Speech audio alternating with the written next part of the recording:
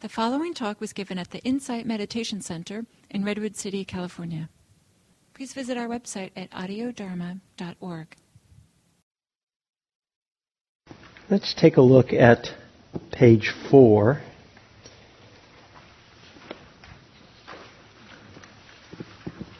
The second sutta, Nattalakkhana Sutta.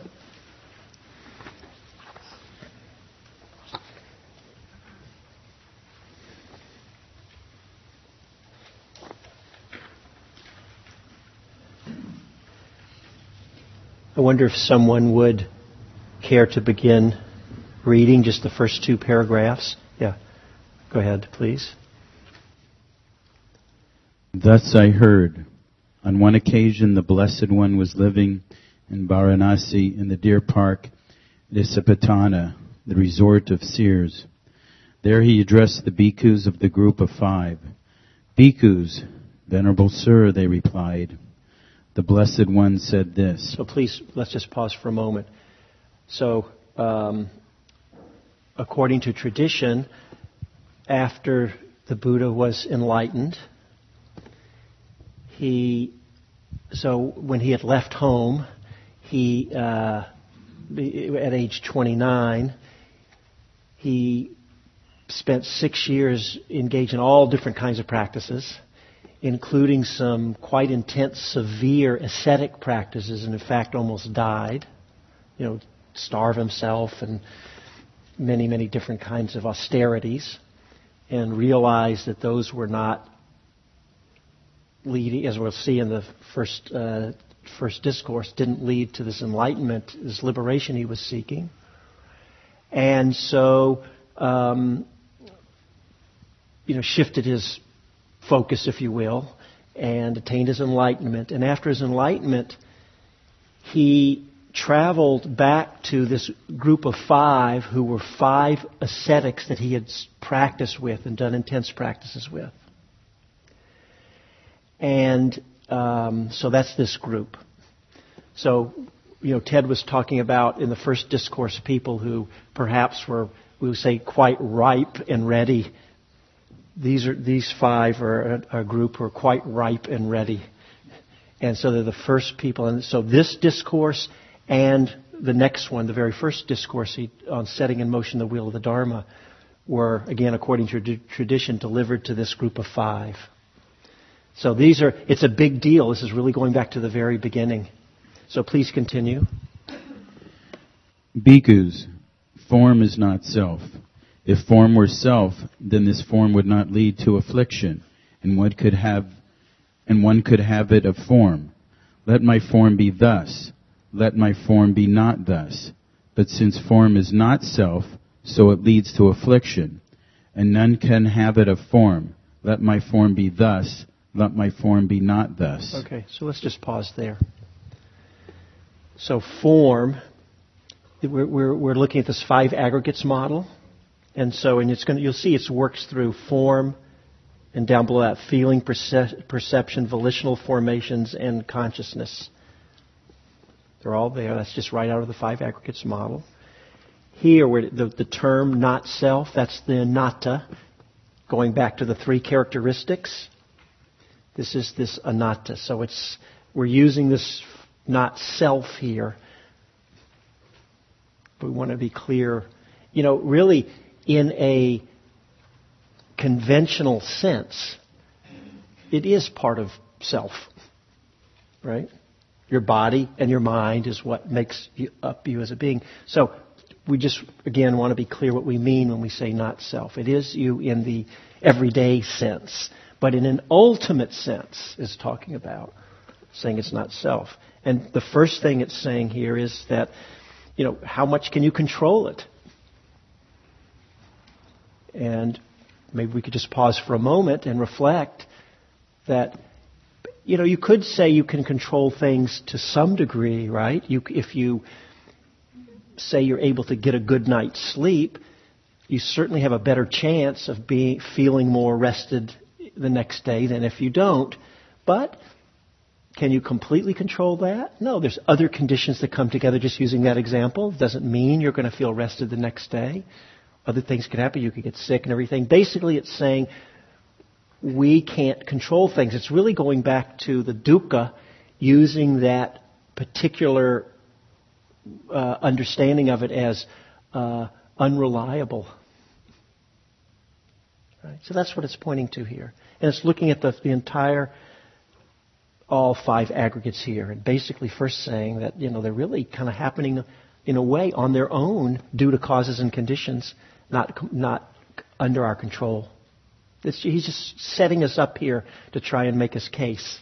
2 things I want to pause on for a moment here, where it says volitional formations, that's the sankharas. Again, I want to just spend just a few moments here on the understanding. There's a wide range of ways that sankharas are understood. Sometimes it's mental formations is used often, and that's just so much, the huge range. Just think of it as just the stuff arising in the mind, right? It's not the feeling, which is the pleasant, unpleasant, or neutral sensations, and it's not the perception. It's not pure consciousness itself, but everything else of the mind could go under mental formations. Here, when we say volitional formations, it's carving out a particular subset of the whole range of mental formations. Or you could say that everything's volitional, so I don't want to get into that too much. But what is volition? It's more of an intention or a will, if you will. Right? So it's pointing to that aspect. And then I've listed, I didn't list it underneath this sutta, but back when we looked at the 5 aggregates model, I listed some different other translations. Determinations, concoctions. Concoctions is that sense. We already talked about that. So different aspects that are comprised under mental formations. So if we use volitional formations, we're talking about the volitional aspect is being emphasized. So sankharas is used just many meanings is all I want to point out. Was there one particular shade of meaning that was meant back in 2,500 years ago? I don't know. So when we just look at this list here, when you look at this list, I'm thinking that we can all see. Just one moment. Sorry, I'm just looking one thing up here. Actually, I want to come back to talk about consciousness in a moment, but I wonder if someone would read the paragraph that says, "What do you think, is form permanent or impermanent?" Bhikkhus, what do you think? Is form permanent or impermanent? Impermanent, Venerable Sir.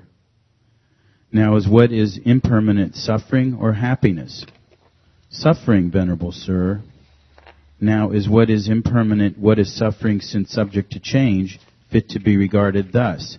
This is mine, this I am, this is myself. No, Venerable Sir. Yeah. Okay, so let's pause there. I want to point out a couple of terms and then come back to this one aggregate of consciousness. So this permanent or impermanent, the Buddha's saying all 5 of these 5 aggregates, including consciousness, is impermanent, and that's anicca, one of the 3 characteristics. And he's saying, what is impermanent, suffering or happiness? The word there, suffering, it's dukkha is the word that's used. So again, I think unreliable, unsatisfactory, but you could say suffering too, it's whatever, but we want to keep in mind that's what he means. And then happiness happens to be sukha, is the Pali if you're interested, which means pleasant, or it could mean happiness. Right? So what does it mean when he says, so if it's impermanent, if it's dukkha, he's saying it should not be regarded as self. Now, I'm thinking if we probably all can easily see that the first 4 of these aggregates clearly are impermanent, right? Your body, we don't have to say much about that, right? Again, we don't live our lives as if it's true, but we understand, right? Body's impermanent. Vedana, feeling, pretty simple. pleasant and unpleasant sensations, or in between, neutral, or coming and going all the time in our experience. So it's changing. It's not permanent. Perceptions change. Have you ever seen there's so many examples. Have you ever seen, it's a drawing, it might be one of those Escher drawings, I'm not sure who did it, and it looks like a young woman or an old woman, and depending on how you shift your view, the same lines, you see both faces in there. That's a shift in perception. It's a perfect example. Or another story that Joseph Goldstein tells is that some students of his they heard a chirping coming from their basement, and it was springtime, and they got so much happiness every time they'd hear the chirping, because they said, oh, there's a family of birds down there, they've made a nest, they heard a chirping. And then at some point, someone was down in the basement doing some repair work for them and said, I changed the battery for you in your smoke detector, it was chirping. Right? It was just a perception that was created. And we should also say that, remember we used this example where I held up this bell and I said, what do you see? And of course we create bell in the mind, right? That's perception happening. And there are people who have brain injuries or maybe some diseases where you actually lose the ability, really you've lost connection with the world, where you can't assemble this influx of sense experience and put it together into pieces and make the world. So you can't make it chair or person. There's just a flow of experience, and that there are people who have that, and then you've really lost connection when that's happened. So perceptions change. That's we can see it's a little maybe not quite as obvious, but if you don't have to look hard to see that perception changes. Volitional formations in any of its mental formations, volitional formations, that's pretty easy to see. The mind's changing all the time. The one that tends to be a little trickier for people is consciousness. That's one where people tend to say, that's the me that's in here experiencing all this. If you really went down to your core, you'd land into just the pure conscious knowing. But let's think about it. Have any of you ever had general anesthesia? Where was consciousness? Not as a theory, but just experientially. About a year and a half ago, I had shoulder surgery. So it wasn't major, but they put me out. And I remember they were putting I had an IV, and the anesthesiologist says, okay, you're going to feel a little cold, okay. And then she goes, now I'm going to put this in, and you're going to go out. And at the time, I remember saying, okay, I'm going to try and stay mindful and aware. I think she had me counting backwards or something, but I was going to stay mindful and aware and really notice what happens. And all I remember is in the mind thinking, okay, I'm going to be mindful. And then like 2 hours later, I woke up. Where was I? Where was consciousness? Don't know. But experientially, it's as if the existence switch had been flipped to off. That was how I experienced it. So we could say, well, there was still but we're all going onto the land of speculation here. Right? Don't know. Consciousness is conditionally determined. It's not permanent.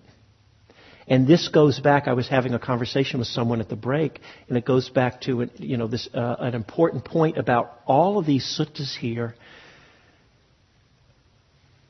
The Buddha the Dharma teachings are making statements about the way things are in the conventional or conditional sense.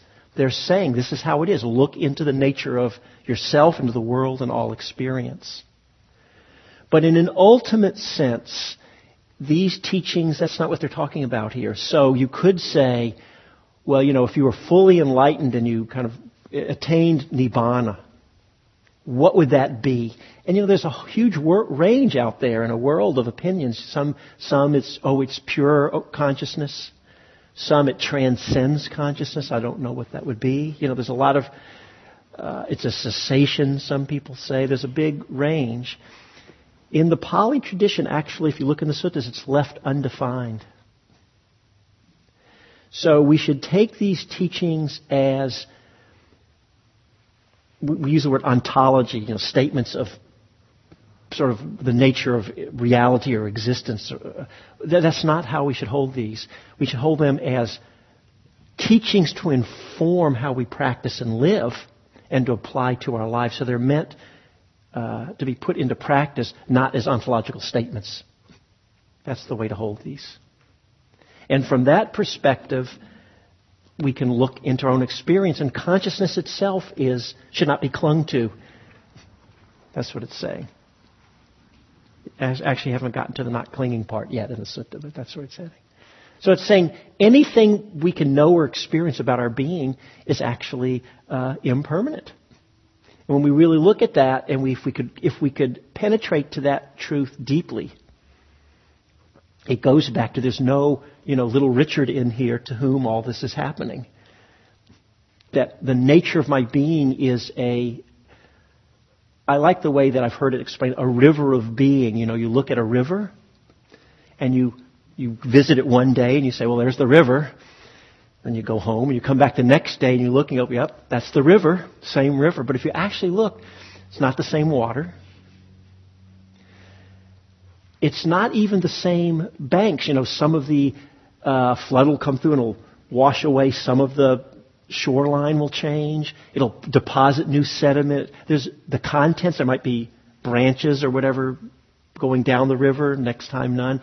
There's nothing about the river that's remained the same from one day to the next. Yet we look at it in the conventional sense, we say it's the same river. So these teachings are saying if we look deeply into the nature of our own being, it's not a fixed entity. We're a river of being or a river of experience. That's what it's telling us about our own being. It's not making a problem about it. It's actually saying that's the key to our liberation. So let's take a look. Okay about that? So that's going back to this notion of anatta. What is it talking about no self or not self? Not self, some people like that translation better because no self can have a nihilistic feeling to it. And not self is saying everything's there. We're not stopping off, and again, you don't go poof and disappear. But we don't identify or cling to it as self because we see it's all changing. One of the questions I have is on the word volitional. When they talk about volitional formations, that suggests will. And there's not self. How is there will? Well, but we are saying there's self in the conventional sense. It's part of the process. So will can arise. But there's time. Let me just say, look into our own experience. Aren't there times when we use volition, will is... We want to be careful with the volition. It can be more of a conscious and a strong sense of will, but it can also be subtle and unconscious, but there still is... It's driven by some impulse. Sometimes we can use the word impulse. There's still a force driving things is another level there. That process can still happen. Yeah, and the point I was wanting to make is volition really, I feel uneasy with it. It's almost like karma-driven formation. Yeah, I like that. Karma is the Pali karma saying, karma-driven formation. That's great. And one of the advantages of using karma-driven formations is that karma is not just mine. Everybody in this room affects everybody else's karma. Yeah, and it also points to keeping in mind what we talk about conditionality, that it's really these formations are coming out due to causes and conditions. So it's a conditioned, or I like to say, when I think of condition, it's just the habitual ingrained patterns of our minds that gives rise to the way that these mental formations unfold. Karma is part of that. Could volition also be considered intent? Yeah, intention, I think so. So there's a range of things, and they're all, yeah. So it's basically saying now we've shifted models, basically. We're not in the sixth sense, we're looking in the five aggregates model, and it's just saying, look closely. It's all, I take it as an invitation. Let's go as deep as we can to explore the nature of our own being. And I think what it's saying is you're not going to hit bottom. It's just, you're not going to come down to, I haven't been able to hit bottom. There's clearly something going on. There's a sense of self, which, by the way, also is impermanent and is just a conditioned formation. It's not that, just one moment, it's not that the sense of self has to disappear, although it can. And another level of perception can be, not perception in this sense, but of perceiving or knowing can be that the sense of self, as it's there, is directly experienced as just a conditioned, impermanent arising. And I'll take one step further. Consciousness, now how this works I can't explain, but consciousness can be realized as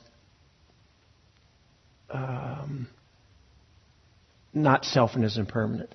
But then that gets off, and I don't want to open a can of worms here, because it's like, well, doesn't have to be some knowing that knows that, so is that a more permanent, I don't want to know how that happens, I'm just saying it can happen.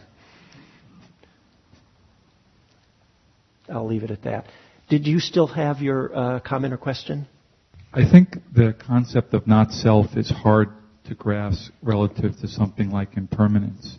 And I'm just wondering for clarification, do you think it's a good way to model it of saying there is a self relative, so you say you're Richard, I'll say I'm Daniel, on a relative basis, but then from an absolute basis, that's where we're working on a not self. Yeah, that's exactly right. Okay.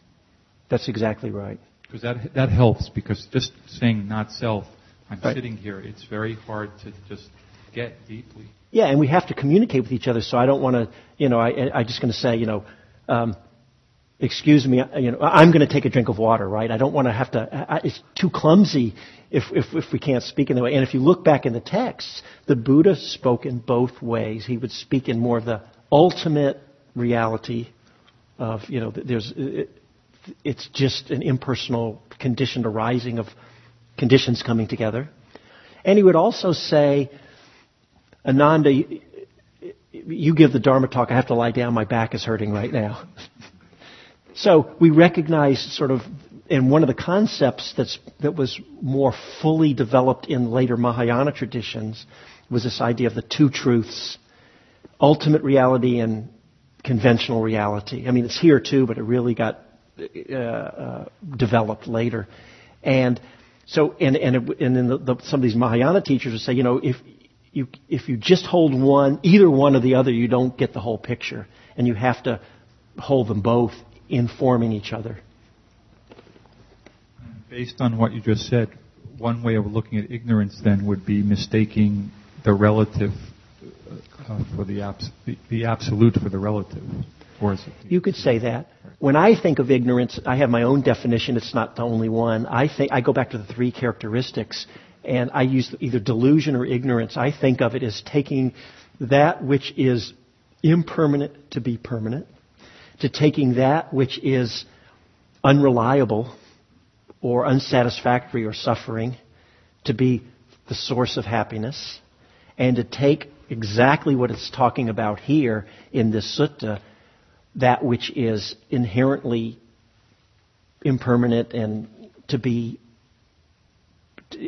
as I think Lee Brasington is a well-known Dharma teacher who says, I love the way he says, we're verbs, not nouns. And so this is asking us to come to see that, again, we exist, but the nature of our being is verbs. What happens is, it's the clinging. This is a liberation through non-clinging. There's a non-clinging, or if we are clinging, a letting go that happens. We're putting out the fires, going back to the other discourse, of the lust, hate, or delusion. Right? That's how that informs this sutta. And by doing that, this is serving us to do that, is to be able to give us this model and to really come to know deeply that true nature. Yeah, did you have something? Yeah, I think that's helped me in an understanding of this is experience. I think taking what he's saying as a verb, experience is always moving. And so then my clinging to an experience and thinking that's me, that solidifies it into a noun. When it's just an experience that comes and goes. And for me, my recognition of really deeply understanding that, it's like if I'm anger or I feel shame about something, and really allow the body and the feeling tone and the mind to invite and watch myself with all that. And then I watch it move through it. And then all of a sudden everything calms down and I'm not having it. And I'm not... Mind now has actually changed from this form to this form, and I'm the watcher and the knower of it, and seeing it's like, oh, that's not here. I had that experience, and now there's this experience which I know will change. And for me, practicing that way and actually bringing in and working with clients and actually getting them to watch the feeling tone change as we're working through it, changes it's like turning on a light switch in your head. It's like, oh my God. And, it takes a long time to move through deep past traumatic experiences, but it's that knowing of it, the experience of seeing that, and I found it myself, it's like, oh, it's just an experience, it's not happening anymore. It's a movement, a flowing. Great. And again, as we tie this back to our own practice, we want to understand it intellectually. Then we want to examine our lives and ourselves to see, well, is this really true? And by the way, if this sutta, if you don't think it's true, it'd be interesting to look and see, is there any part of your being that can be seen that doesn't fit this description? I don't think so. At least in this model. Maybe you could create a different model. Okay, so maybe I'll just read this I'm on to page 5 here. Basically, so far in the sutta it's done 2 things. It's gone through each of the 5 aggregates, one by one, and first said they're not self, because if they were, I could completely control them. And then he's saying, secondly, goes through each of these, are they permanent or impermanent? We see that they're impermanent, and that they're dukkha, which leads to suffering if we try to cling to them. And then this last piece, he's saying therefore, on page 5, they should not be regarded, and he says it this way, it's a stock phrase that's used. This is not mine, this I am not, this is not myself. It's a clinging we don't want to have. Again, in the conventional sense, it is yourself. I want to hold it that way. And then this sutta ends with similar, it might be actually in the Pali identical, some of these are identical, I looked. I don't know if the whole thing is from the Sutta, the fire sermon, where he says, when we really get this, we experience, it's the nibbindanti, again, disenchantment's the word I picked. And it goes through that dispassion, through that liberated. So the last sutta said 1,000 bhikkhus were liberated. This one now, the group of 5 were liberated. We're moving back in time. It's only a second talk. Okay on that one? The part, birth is exhausted. Yes. Could you speak about just that part? Does that mean that the bhikkhus are fully enlightened and they don't return to... Right. So in this tradition, I'm happy to mention it a little bit, but I don't want to spend too much time on this particular, but upon, we can say, full enlightenment or full liberation or realization or attainment of nibbana, that is viewed in 2 ways. So take the Buddha. He had his full enlightenment, and then he was still alive. So there's what's called, what does nibbana look like while you're still alive? And that's basically ending of putting these fires out.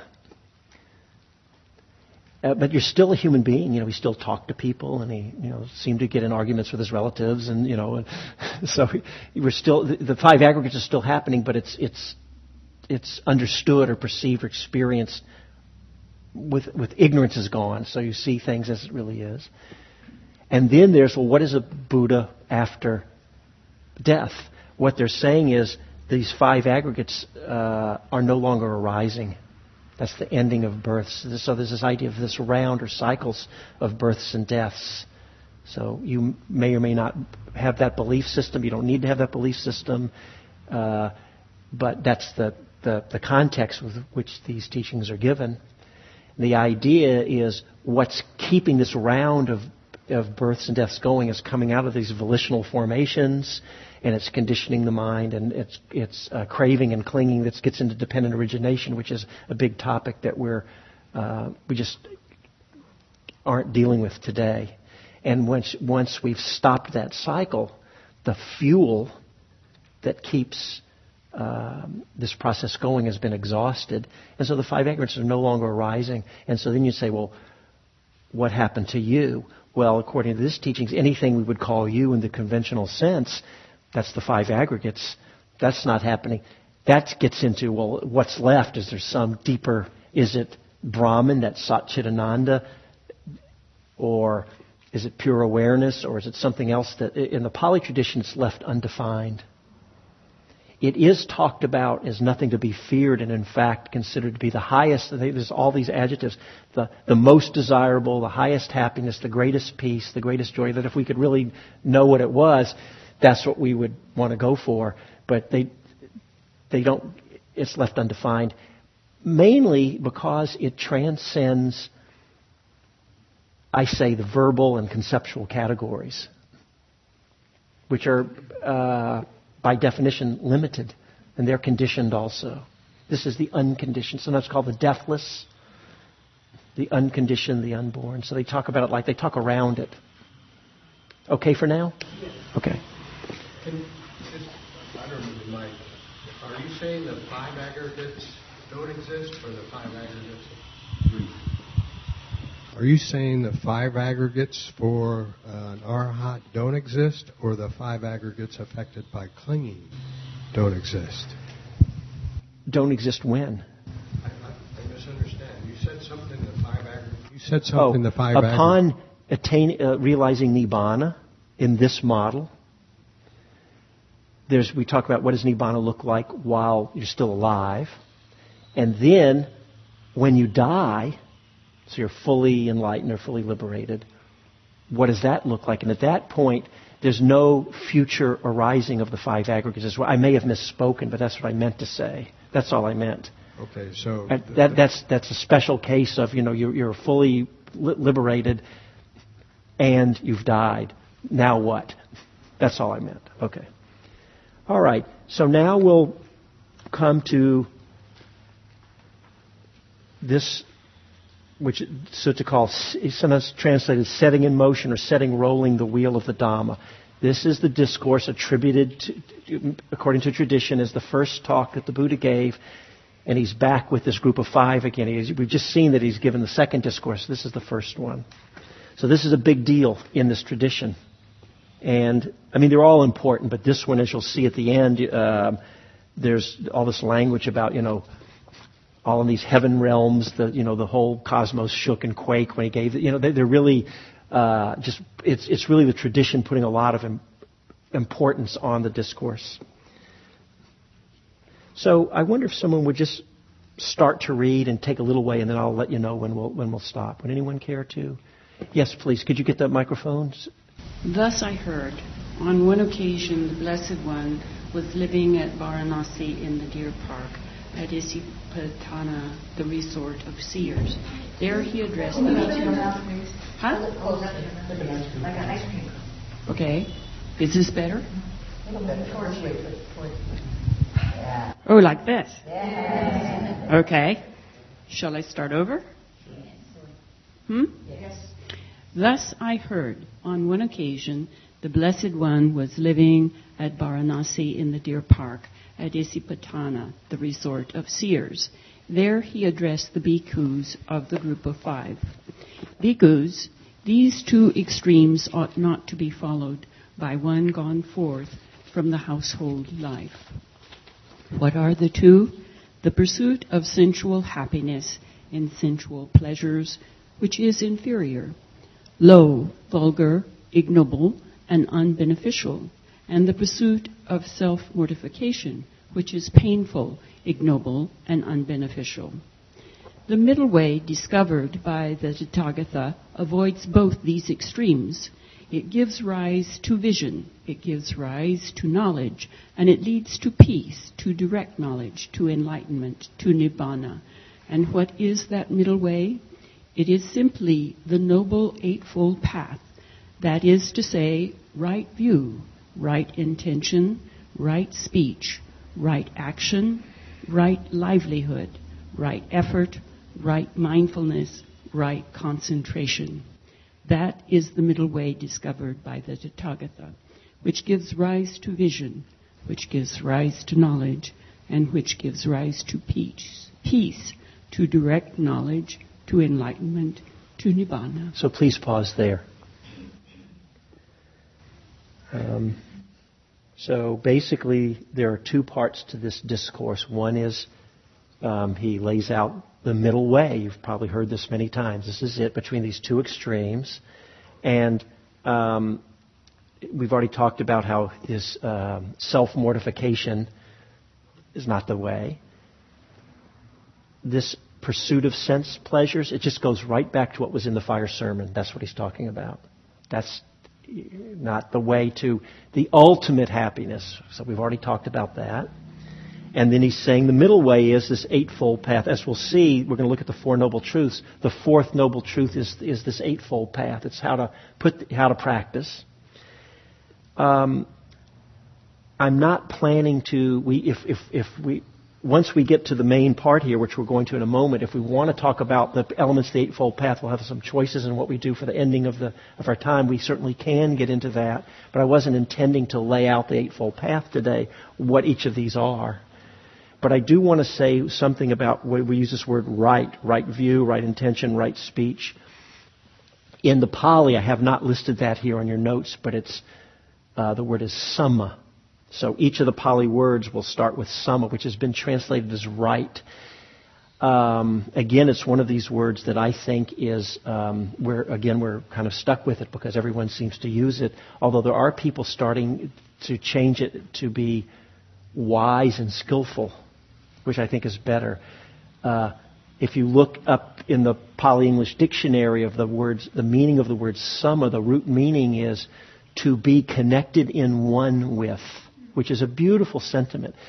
The point I want to make is it's not a right or wrong. We don't want to get into judging about it. It's more saying what is wise and skillful to head towards this liberation. Right?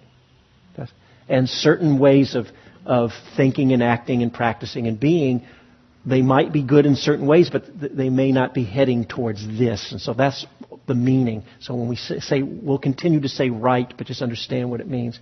Yes. What about effective? I'm happy with effective.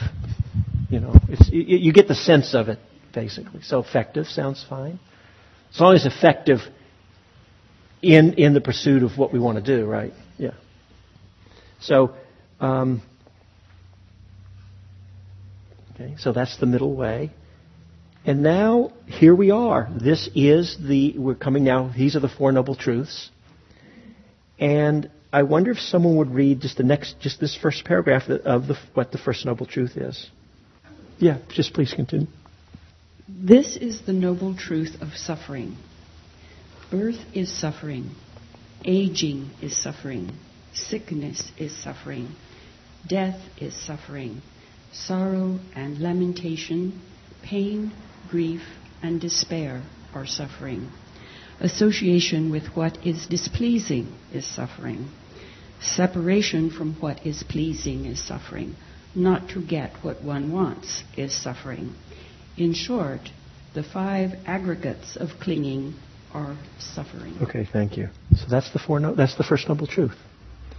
So it doesn't say life is suffering per se, but it is. So first of all, I have a note here. One, suffering. It's the word dukkha is in there.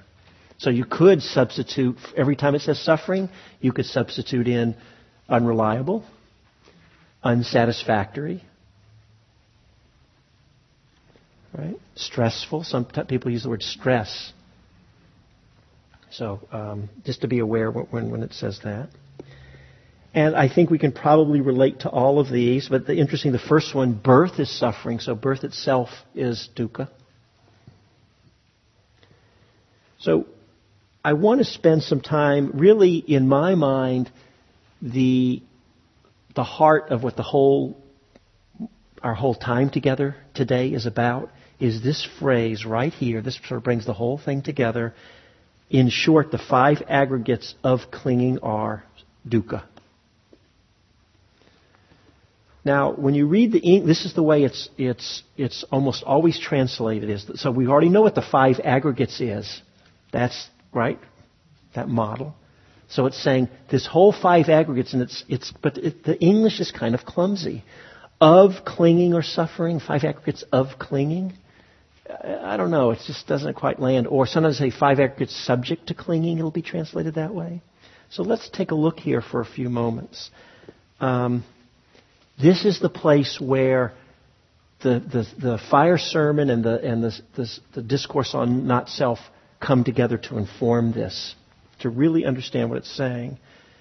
If you look there at your note, which is note number 2, which is on page, the bottom of page 8, I've put the Pali there for you. You don't have to memorize all this Pali, but there's one particular term that I think is key.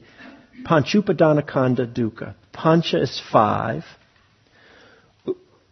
The Kanda part is a group, the aggregate, so the 5 aggregates. Upadana is the word for clinging. But it's interesting that Upadana has 2 meanings. One of the meanings is clinging, and the other meaning is fuel for a fire. That's the word upadana. And so to say that, to translate this as the 5 aggregates with clinging, of clingings, to use the word clinging in the translation of the First Noble Truth is perfectly correct. And again, it's what almost everyone does. Bhikkhu Bodhi's done it there, everyone. However, what happens if we substitute in that word, the translation, the meaning, that fuel for the fire? The 5 aggregates, and so I've suggested a translation. I didn't make this translation up. This is Richard Gombrich, the scholar. So what I said in your note on page 8 is you could translate it as the 5 aggregates of clinging or suffering, but it could also mean the 5 burning masses of fuel are suffering. Right? This is where that fire sermon maps directly on here. Right? You could say the 5 aggregates, you could say the 5 burning masses of fuel are dukkha, or you could say the 5 aggregates which are metaphorically on fire with lust, hatred, and delusion are suffering. Put out the fire. You still have the fuel there, right? The potential. You have the aggregates, but they're not on fire.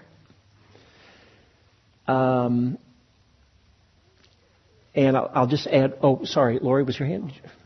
I was wondering if you could actually read it as the 5 aggregates are fuel for the fire. Right. I think that'd be fine to say it like that, yeah. Because they don't have to be on fire. Right. But they're fuel. They're fuel. And they are dukkha because they're inherent. And the suffering, so the suffering is going to come, it's going to say, what's the cause of suffering? And the second noble truth, we're going to see it's the tanha, it's the craving, is the cause of the suffering. So the tanha's out. We put the fires out, as in the fire sermon. You still have fuel, but you've put the fire out. Yeah. It's a different sense, right? But it really brings it very alive to me. Because I've always thought this is awkward translation. Here's another way you can think of it, which I think really brings the 2 meanings together.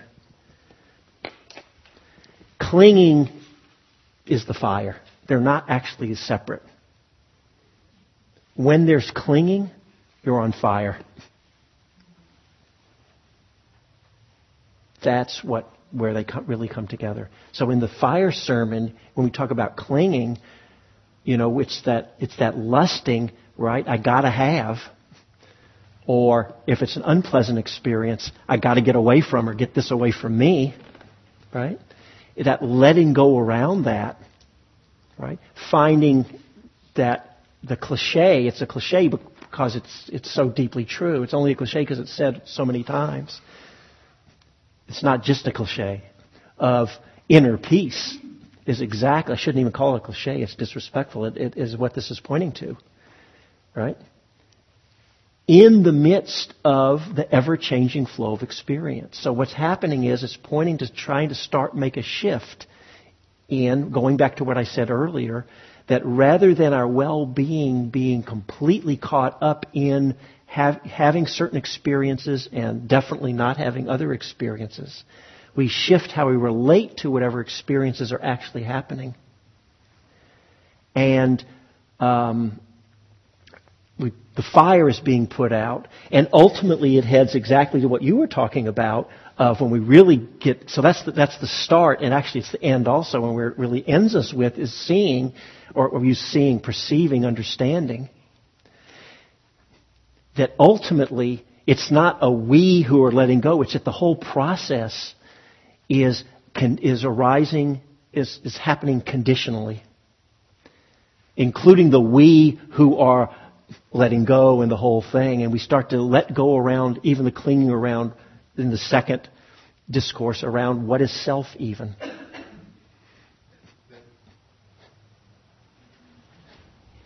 I have the microphone.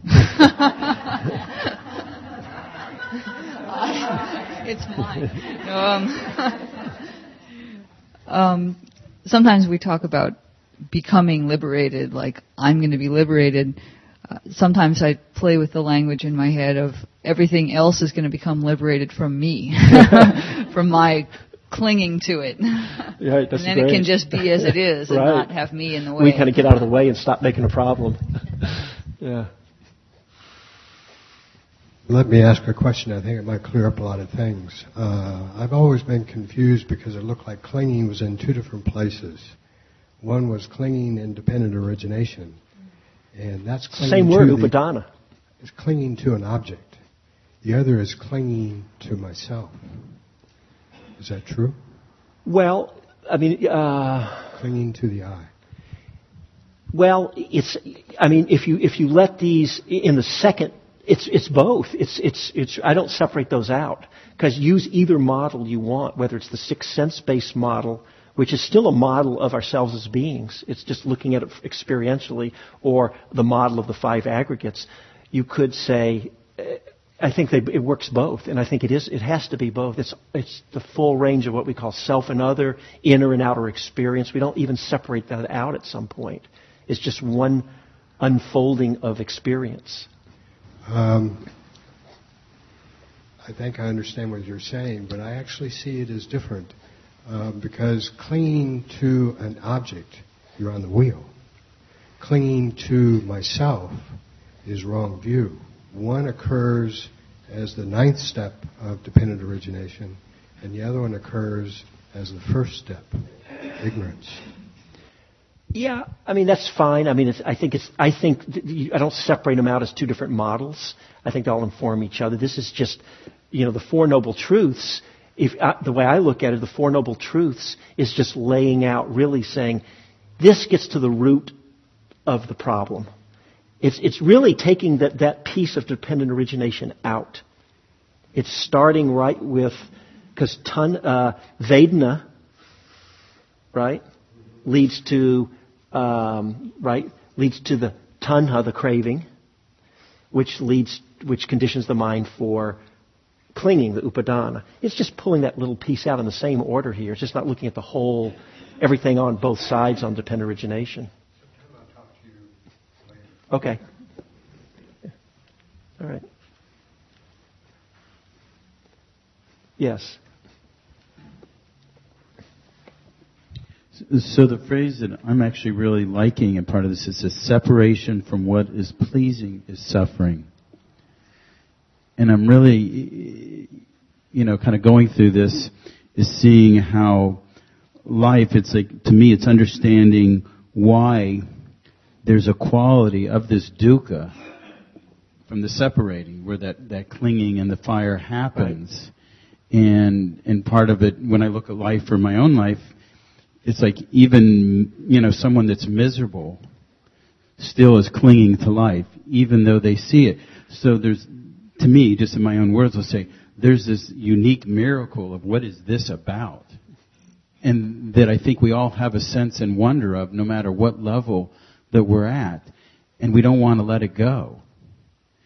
And that separation just of the thought of wanting to continue to live, which is impossible, no matter what, we'll have to have a quality of dukkha. Right. It's an impossibility. Yes. And that's even what gets talked about here in the Second Noble Truth. So let's just bring the Second Noble Truth in right here. I'll just read this one. This is the Noble Truth of the origin of suffering. So the first was the Noble Truth of dukkha. This is the Noble Truth of the origin of dukkha. It is craving, that's the key term, that produces the renewal of being, accompanied by enjoyment and lust, and enjoying this and that. In other words, craving for sense pleasures, craving for being, craving for non-being. It's any kind of... So this craving, the word in Pali is tanha. I think Victor said it literally means thirst. Right? So we get the sense of that kind of thirst. That is... And that's going right back to the fire sermon of being on fire with that greed, hatred, and illusion. So that's what we're talking about here. That's that craving. And that's the fire, the burning that's in the First Noble Truth. Because the Third Noble Truth, we'll go ahead and bring that one too, says it's the cessation of dukkha.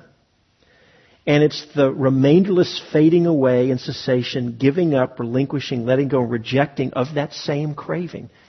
That's it. When I say that's it, I think it's a profound teaching. I'm not diminishing its importance, but it's conceptually simple.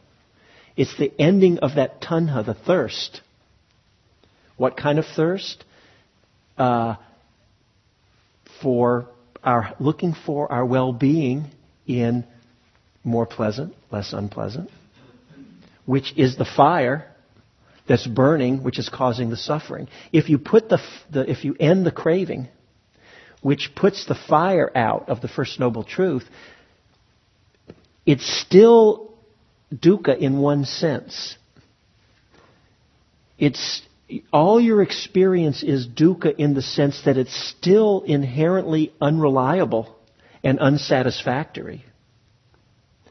But you're not suffering around it because you're not looking to the experience for your happiness and well-being. So that you stop looking there so you don't make a problem about it. The five aggregates are still unreliable. The body's going to get sick and old. Experiences come and go. The flow of pleasant and unpleasant is still going to happen. You're just not making a problem. That's not where we look. We've let go of attachment, if you will, or clinging or identification with any of it. And it's now perceived as an impersonal, not self, unfolding of experience due to causes and conditions. That's a deep level. And then, so there's the question. What would life look like lived from that place? That's the journey that's the exploration we're all engaged in. And then here, we're getting away from reading everything exactly, but the Fourth Noble Truth, it was already mentioned in the middle way. Fourth Noble Truth is then the Eightfold Path. It's the path leading to the cessation of suffering. Right? So there's the Four Noble Truths. There's more in the Sutta that we'll look at briefly, but that's the basic message. So this was what I was hoping to bring together, is how these three suttas inform each other and inform our understanding of the Four Noble Truths, especially the First Noble Truth. Bringing in that idea of the fire imagery. So kind of pulling this together, it's almost like the seeing that dukkha can never be satisfactory for bringing happiness or bringing peace. At least ultimately. Ultimately. right? So there's no, it's unreliable, so it's that constantly seeing it, and to the point where we get tired of seeing it or weary of looking for that. The nibbata. Right. Nibbidante. So it's that enchantment with and knowing that, or seeing that we're no longer mesmerized by reaching out for these things that are dukkha, because we finally realize everything's dukkha, right. And we let go of looking for it there, right? Right? So that's basically what he's saying. Yeah. Okay.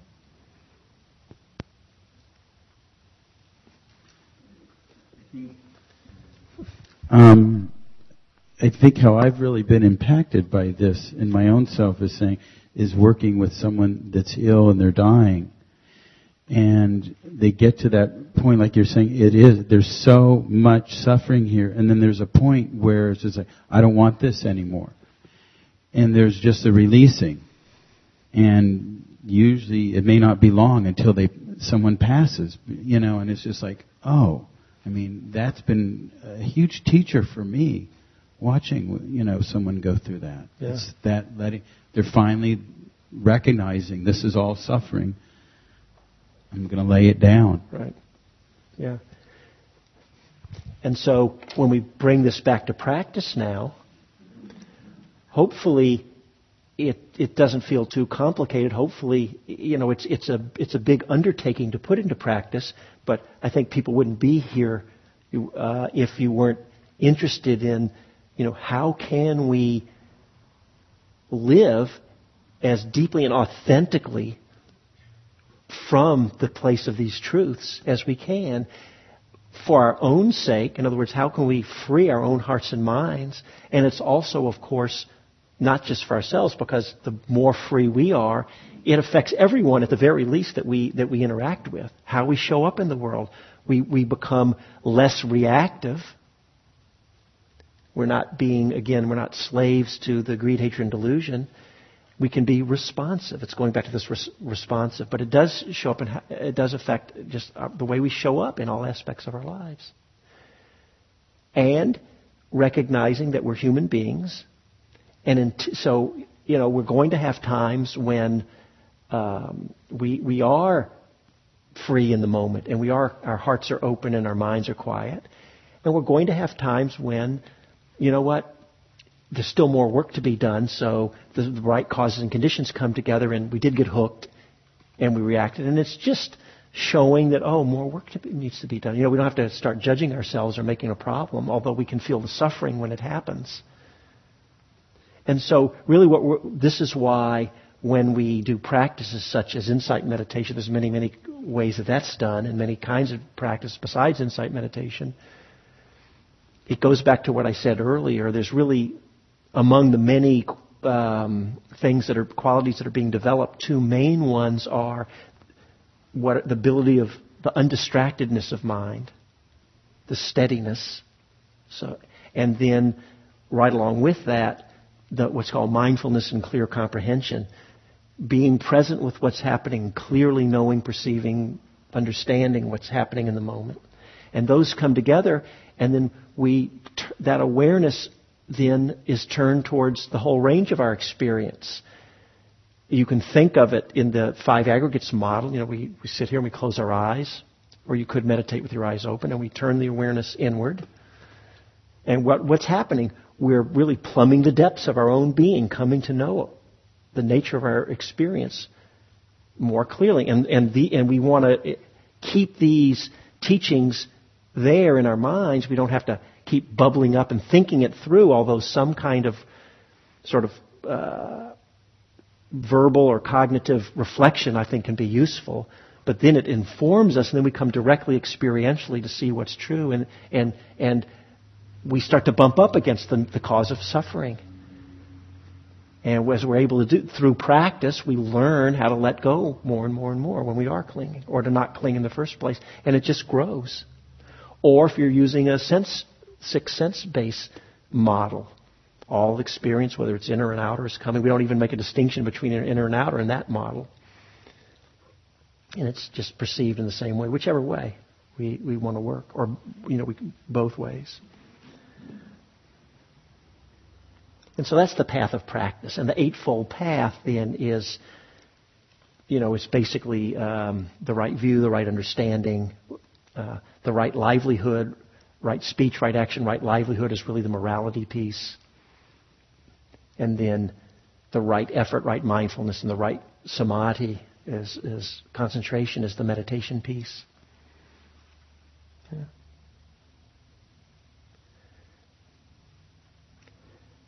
There's one other piece, just for completeness here, that we could spend a lot of time on also. And if you want to talk about it some more, we can. But just to end, I want to just bring this up. If you turn to the top of page 7,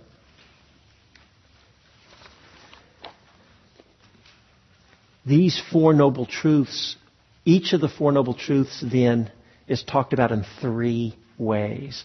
And in fact, there's a book out by Philip Moffat called Dancing with Life, and this is exactly what his whole book is about, is these 12 ways. So we'll just name them here, and it's a good book and an easy read if you're interested, and it's readily available. It just came out this last year, Dancing with Life, if you're interested. But basically, he goes through each of these, and for the first noble truth, the truth of suffering, the Buddha's saying it's to be understood. I'll come back in a moment to that.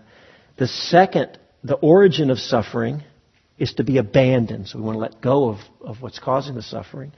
The third, the cessation, is to be realized. That makes sense. And then the fourth noble truth of the Eightfold Path is to be developed. So we want to understand. Then we want to abandon the cause of suffering. Through that, we've realized the third, the end of suffering, and then the path leading to it we want to develop. And so each of these is talked about in 3 ways that are connected. So, for example, it says at the top, this is the noble truth of suffering. So it's just, you just know it, if you will, or have heard it. Then the second piece on here is that it should be understood, and then it finally is fully understood. It's just talking about a progression of working through it. And the same for all of these. This is the noble truth of suffering. The second, it is to be abandoned, and then that it has been abandoned. I don't want to get into this too much, just from a time perspective. But it's just talking about with each of these, how do we come to it? We first hear the teachings. And then, we realize, this really needs to be understood or abandoned. And then, so we're cultivating. And then finally, when we have reached the culmination, not just the culmination, but to any degree that the mind's been free, we come to know that. I have let go of some clinging around this particular aspect of my life, and I see that there is more peace and happiness here. You don't have to be a Buddha we want to recognize that. So it's just talking about that, and it's laid out in these 4 noble truths, 3 steps, or 3 aspects, I should say. That's 12. And the Buddha there's this basically this paragraph at the bottom when he was just saying all 12 of these aspects, 12 aspects, 3 phases of each of the 4 noble truths are important. That's basically what he's saying. And I would recommend Philip's book. And then the ending of this sutta, and this text has been compressed a little bit, but this is the part that, of course, I was not there, so I don't actually know, but I would say that where the tradition has put you make a beautiful painting, and then on the frame you embellish because you're just honoring and elevating that beautiful painting. And so here, we have this text and there's a whole cosmology in the early belief system in the early Buddhism and still to today. And so, all these different realms of what they call the devas, which are these heavenly beings, and so many, and for all these levels, it was just kind of you could say shook their world. A great cry went up, because now a Buddha's been born, and all of the universe, and so. Yes. Actually, I would like to hear a little bit more about these three different aspects of each truth. It's not talked about a lot. I mean, you don't hear instructions for practice for each of these areas, for example, or other things that they point to in the suttas. I mean, so I guess I'll leave it a little bit open. That I'd just like to hear more about where that fits in. I mean, I can think of the fact that after liberation is achieved, there's supposed to be a moment, or after some fetters have been cut, you're supposed to go back and look at them. So there's this process of reflection, or that there are 10 steps to the Eightfold Path when you're an arahant. There are these extra ones about knowledge and that sort of thing. Are they tying into this? Where does this tie in? Well, so let me just say this. There's whole study groups, like on Philip's book, Dancing with Life, so you could go into a lot of each one. But just say the way I take this, just on a higher level, is it's just saying that we don't want to just take each of the Four Noble Truths. And, I mean, there is one level that we just hear the Noble Truths, and we understand them, we put them in practice. I think this is just giving us more detail on how to put it into practice. So, for example, if we forget even the three aspects, it's just telling us that, well, what is it about the First Noble Truth that's important? We hear it, but it's important to understand it is the key that he's pointing out here. That's all. And the second one, it's not just to hear it and to understand it, but we really do want, through that understanding, want to let go of the craving. It's telling us what to do, is the whole point. So I think he's just, to me, it's pointing out the obvious, but maybe that's, it may not be, because he goes on to tease it out in more detail. So when you hear the teaching that the origin of dukkha is tanha, craving, I think that entails, we should let that go. So he's just saying here, it should be abandoned. When we hear the third noble truth that there's an ending of suffering, right? To me, it's obvious, that's where it's pointing to go to. Well, here he's saying it should be realized. He's just sort of restating what I think is the obvious there. And then the fourth one on it should be developed. You put a fourth noble truth. To me, it's sort of built in, but I think he's saying it should be developed. So that's just the basic. I think he's, in a way, just restating it in a different way to clarify how I take it. So I could say more about it, I suppose. I mean, I think there's more about that. What would you I like don't to say? Offhand, except that the Buddha rarely says things that teases them apart when there isn't some important reason for that. Well, I think it's important. Like if you read Philip's book, he'll go through each one of these, and he's got whole chapters. And so, what does that look like? How do we put it into practice and everything? So I think that's what it's talking about. So you could, So what the Buddha's just stating here, though, is, there's this. Let's just look. So there's this first noble truth. So the first is just this is the noble truth of dukkha. So he says here, this vision, the knowledge, understanding, this arose. By the way, he says, not heard by me before. Just as an aside, in Theravada Buddhism, it's considered that one of the differences between, if you become fully enlightened in a Buddha, that the Buddha discovered the path on his own, not heard by him before. It was a new insight, whereas this is just the tradition teaching this way.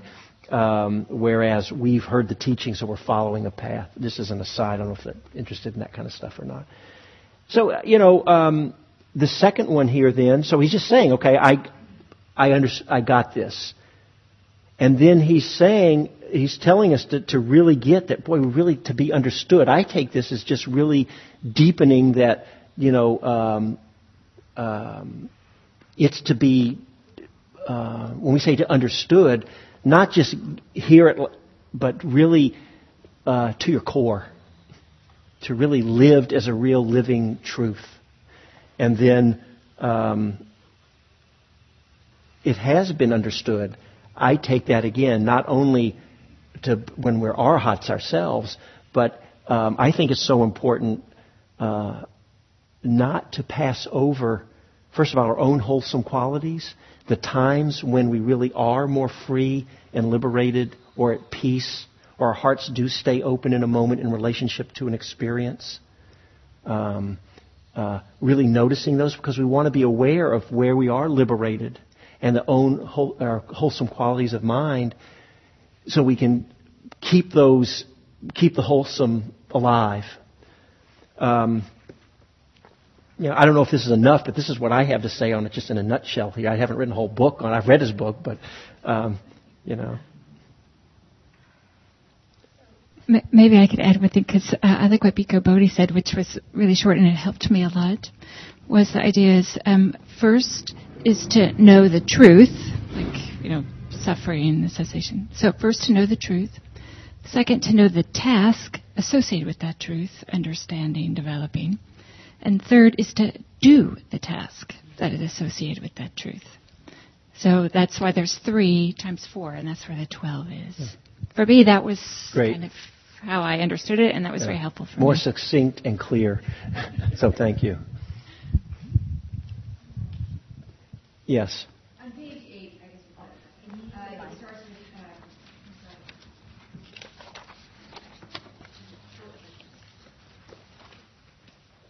At the top of page 8, now during this utterance there arose in the Venerable Kodani the spotless immaculate vision of the Dharma. Whatever is subject to arising is also subject to sensation. Right. The next line says, when the wheel of truth had thus been set rolling. My question is, was it set rolling because the vision came to a hearer of the utterance, or was it set rolling by the utterance itself? I think this goes to transmission as part of the... Yeah. Well, I take this that the setting in motion, so that's an interesting question. So when the Buddha, according to tradition, when the Buddha attained his enlightenment, at first he decided he was not going to teach. And it's said in the text that he said, it's too subtle, it's too hard, people just aren't going to get it. So he just decided to live he thought he might go and just live his life out as a student under some other teacher somewhere and just quietly live his life out. And then it's said that the god Brahma, I think it was one of the gods, came to the Buddha and said, and begged him and said, for the sake of all beings. So this is the myth, by the way. And when I say myth, it doesn't mean it's true or not true, but it's just been passed down as the legend or the myth and the way the teachings came. These things may or may not have actually happened this way. That the Buddha, he said, in the phrase that was used is, there's some who have only a little dust on their eyes, and they could see. And so the Buddha was convinced to teach. And we went through some more things happened in the story, and he ended up here. So according to this discourse is the setting in motion of the wheel of the Dharma then. It wasn't his enlightenment that set in motion the wheel of the Dharma. If he had just... you could say, I guess if you want to, but that's not what it's saying here. This discourse is when he set in motion the Dharma, because what is the Dharma? The Dharma are these teachings. The Dharma can be thought of as the truth, but it's also these, I think here, so about the teachings for the liberation of beings. It was set in motion here. But there was a receiver to the teaching. That's the point. It was not an utterance in a void. There was a receiver of the teaching. That's so. Yeah. Does that make sense? I'm not following your point, but yes. Could you say more? Or?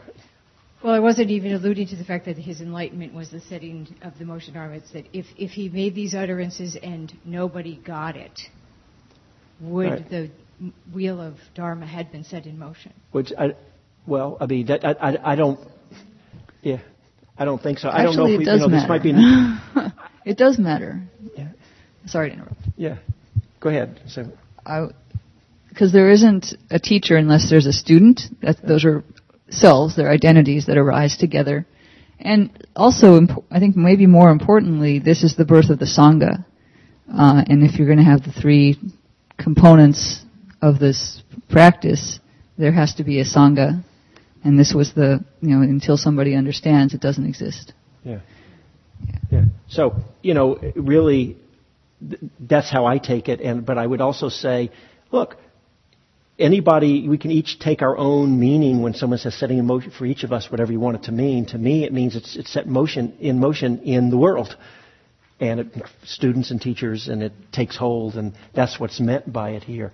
But, you could put another meaning for yourself on it too, I think. But I think that's the general meaning, the way it's taken. Yeah.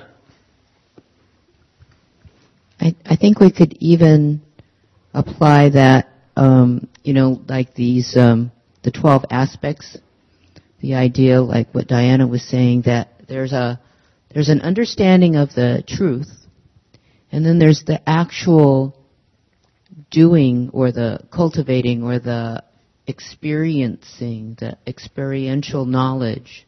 So there's one thing to say, this is a great idea, and then there's another thing to put it into practice. And then the third thing is the actual realization or the accomplishing of that, right? Yeah.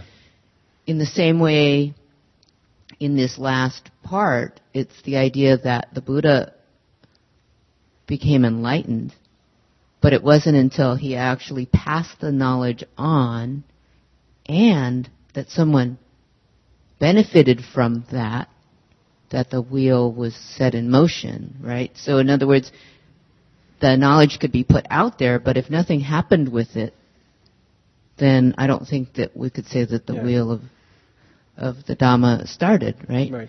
And another thing I've also thought of that goes back to that is there's another, this is a little bit of this aside, there's another discourse which is a simile that's used, which is the simile of the raft. In the simile of the raft, it's an image of if you wanted to cross safely over a body of water, you put in a lot of effort to build this raft. You put, he says, like sticks and leaves or whatever, and you built this raft, and with a lot of effort using your arms and legs, paddled safely across to the other shore. He said, the Buddhist image is, would it make sense then to put that raft on your back and carry it around with you wherever you went? And they said, well, of course not. That wouldn't make sense. The raft has served its purpose, and then it was proper would be to leave the raft and go about your business. And the Buddha says, similarly, the Dharma, is for the purpose of crossing over, not for the purpose of clinging. And so the word Dharma has a number of meanings.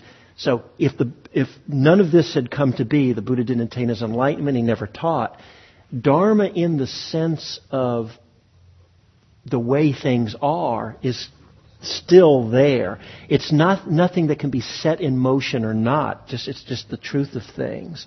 So here I take it more in the sense of putting the teachings, putting a whole system, the Sangha and all of this into motion that can be as the way to, it's all conditioned too. So, but anyway, he's set something in motion that by definition wasn't in motion before, so it's referring more to the teachings, the way I would take it there. And that then necessitates, as you were saying, teachers and students and Sangha and yeah. Yes. For me, the way I'm kind of hearing this, motion again brings us back to the word verb that we were using earlier. So there's the solidity of intellectualism around the teachings, and yes, I can hear it. I think something what you're saying, but I cannot do anything with it. It's like, this sounds great, and I can sometimes see this in all communities of intellectualism and feel it even happens in our community. It's like, or even friends that I'll share that don't practice. This sounds great, I think it's a great idea, but they're not practicing. And so the verb is the practice of the sitting and the meditation and doing the actual work, developing it. And so it to me, it's learning not to get trapped in that intellectual idea. This is great, let's talk about, to me, all these teachings and everything, but it's like, okay, well, what am I going to do with it? And I've got to get out of my head into that experiential body, which is the motion. The verb, to me now, is taking the motion to actually do the work. To push the wheel. That means the wheel's now moving. It's not just here anymore. It's now picking up things along the way. Great. Let me just point one last thing out here. It's about 12 minutes to 1. And I want to just at least, we can still come back to this if there's more people want to say, but I just want to point to here when one of the five, so remember in the second discourse, all five, the group of five got it. Well, here in the first discourse, in this one, only Kondonya got it. So he has a special place. He's the first of the Arahats. Oh, excuse me. Yeah, excuse me. Right, they all became Arahants, and then that's right, when there were 6 Arahants in the world after they got it right. He's the first one, he got the first stage of enlightenment. You're correct. We won't go into the stages of enlightenment, but this is what it says. So at the bottom, the Buddha's all excited now. Kondonya, I don't know if he was really excited, we don't know his mind. But so this is interesting. We don't really know what the state of his mind was, but I take it, this is just totally my overlay here. I like to imagine we're sitting around just like this, but it was the Buddha was there, and it was just a small group, intimate, just like we are here, this real. And then the Buddha was like, he's got it, it was like, and it was just a real, but coming from a deep place, So it's that he was a human being. The Buddha could have his excitement that, we would think out of a compassion for all beings. But listen to what, this is key at the top of page 8, what the realization was. Sounds so simple. Whatever is subject to arising is subject to cessation or passing away. And as a matter of fact, this is important. One of the pithy or succinct ways that the Dharma is summed up in a number of places through the suttas, and even when the Buddha was dying, when he was just kind of giving this final teaching in a real concise way. So this idea, whatever is subject to arising is subject to cessation. The whole Dharma is contained in there, right? Because let's just quickly review back. All of the 3 characteristics are right there. If you really got that, right? Impermanence is stating explicitly. Why is it that even pleasant experiences and happiness are dukkha? It's that inherent unreliability. It's contained right in here, because whatever's going to rise is going to pass away. Anatta, because the nature of our own being is to arise and pass away. Everything that was in the fire sermon is right there too. The mind would let go. We wouldn't be so driven again by greed, hatred, and delusion if we really got this deeply. Right? It's not only the realization, it's pointing to the path of practice that is here too. Right? The noble truths are here. That was explicit, right? What's the cause of what's the origin of suffering? Is craving. It's all right here.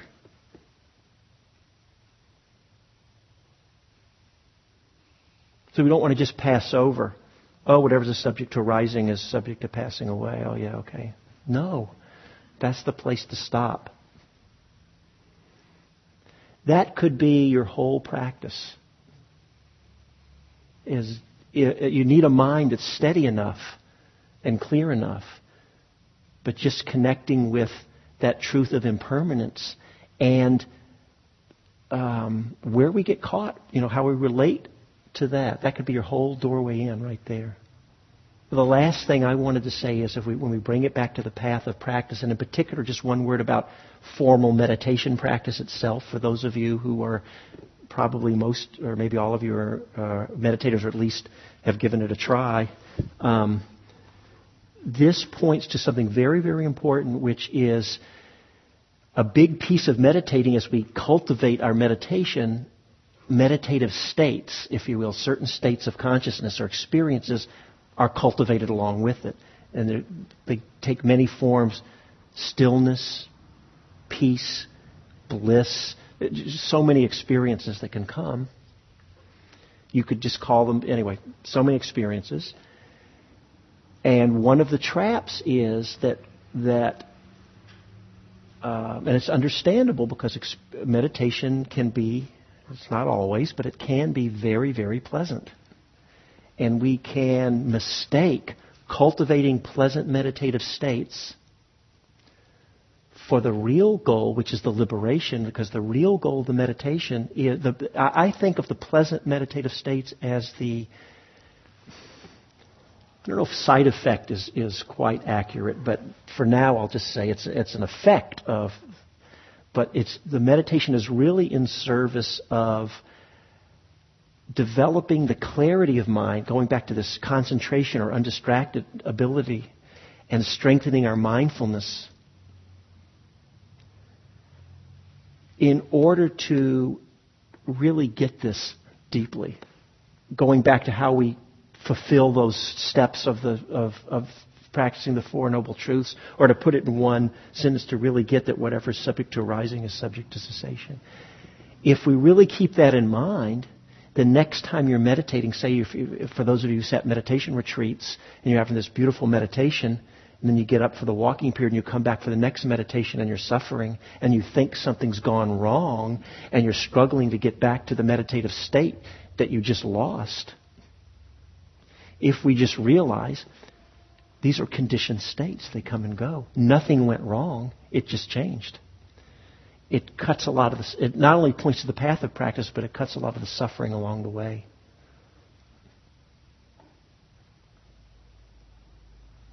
So I just wanted to bring that last piece in. It's 5 minutes to 1. Anything else to... I hope you feel like you got a sense of the three. We had to... Again, each one of these, I encourage you to go back and spend a lot of time going back to these 12 aspects. I think Philip's book is wonderful. Spend more time if you wish. Yes. Is it on? Yeah. One of the visions I had,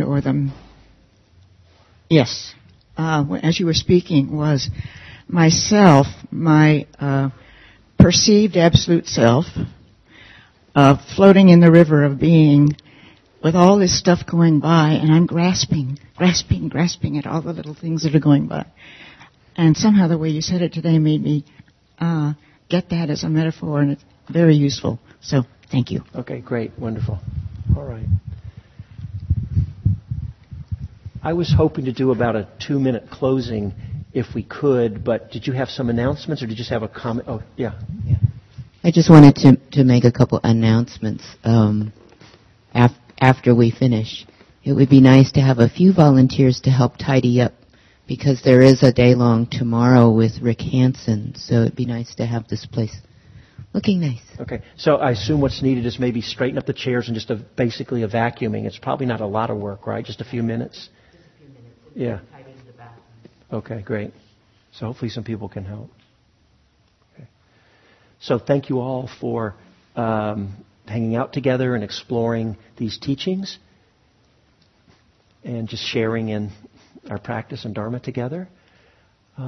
So I'd like to just it'll be very short, maybe more than 2-3 minutes or so, just to do a little closing together.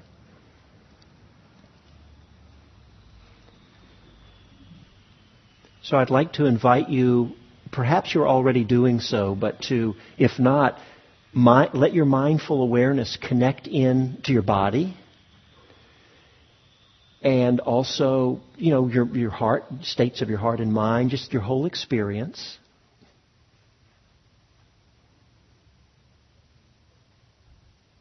Just whatever's going on. You may be a little hunger as it's a little past our normal lunchtime. You may be tired. There may be things today that really were interesting or inspiring, perhaps some difficult parts that you didn't connect with. Whatever your experience is.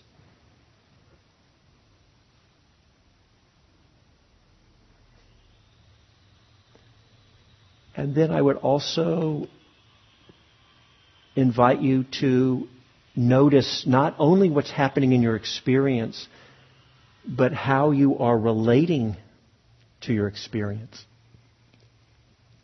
And see if there can be a sense of,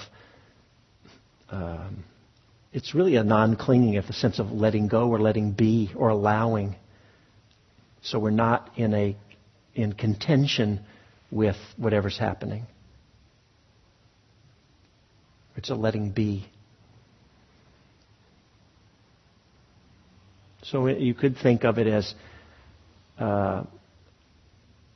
not having those fires burning. And also to notice if there is something happening in your experience and it is hard to let go around it or find that place of stillness or peace, if you will, then bring some acceptance for that place in you.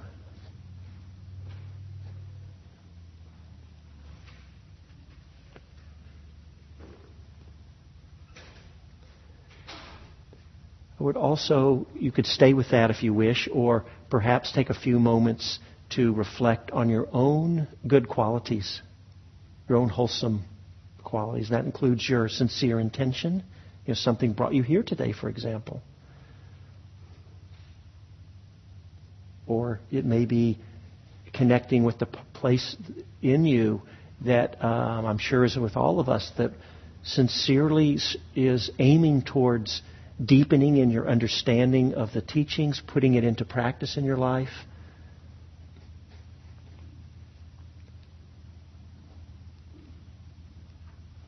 It's your own goodness, if you will. I like that word, or your own wholesome qualities.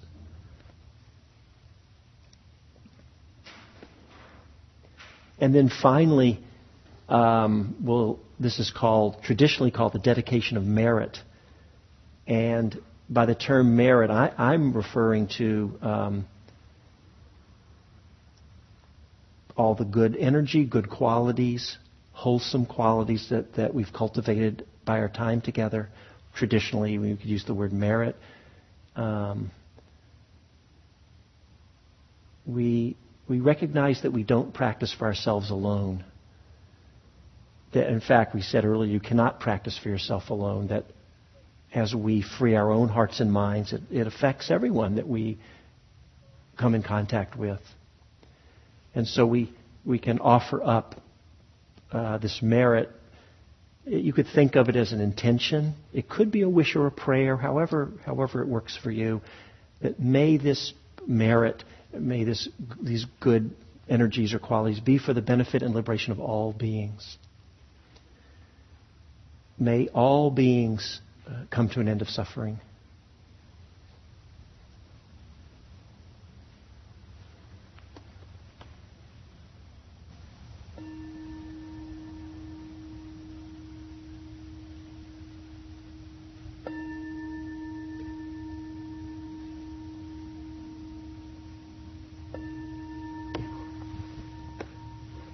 Okay.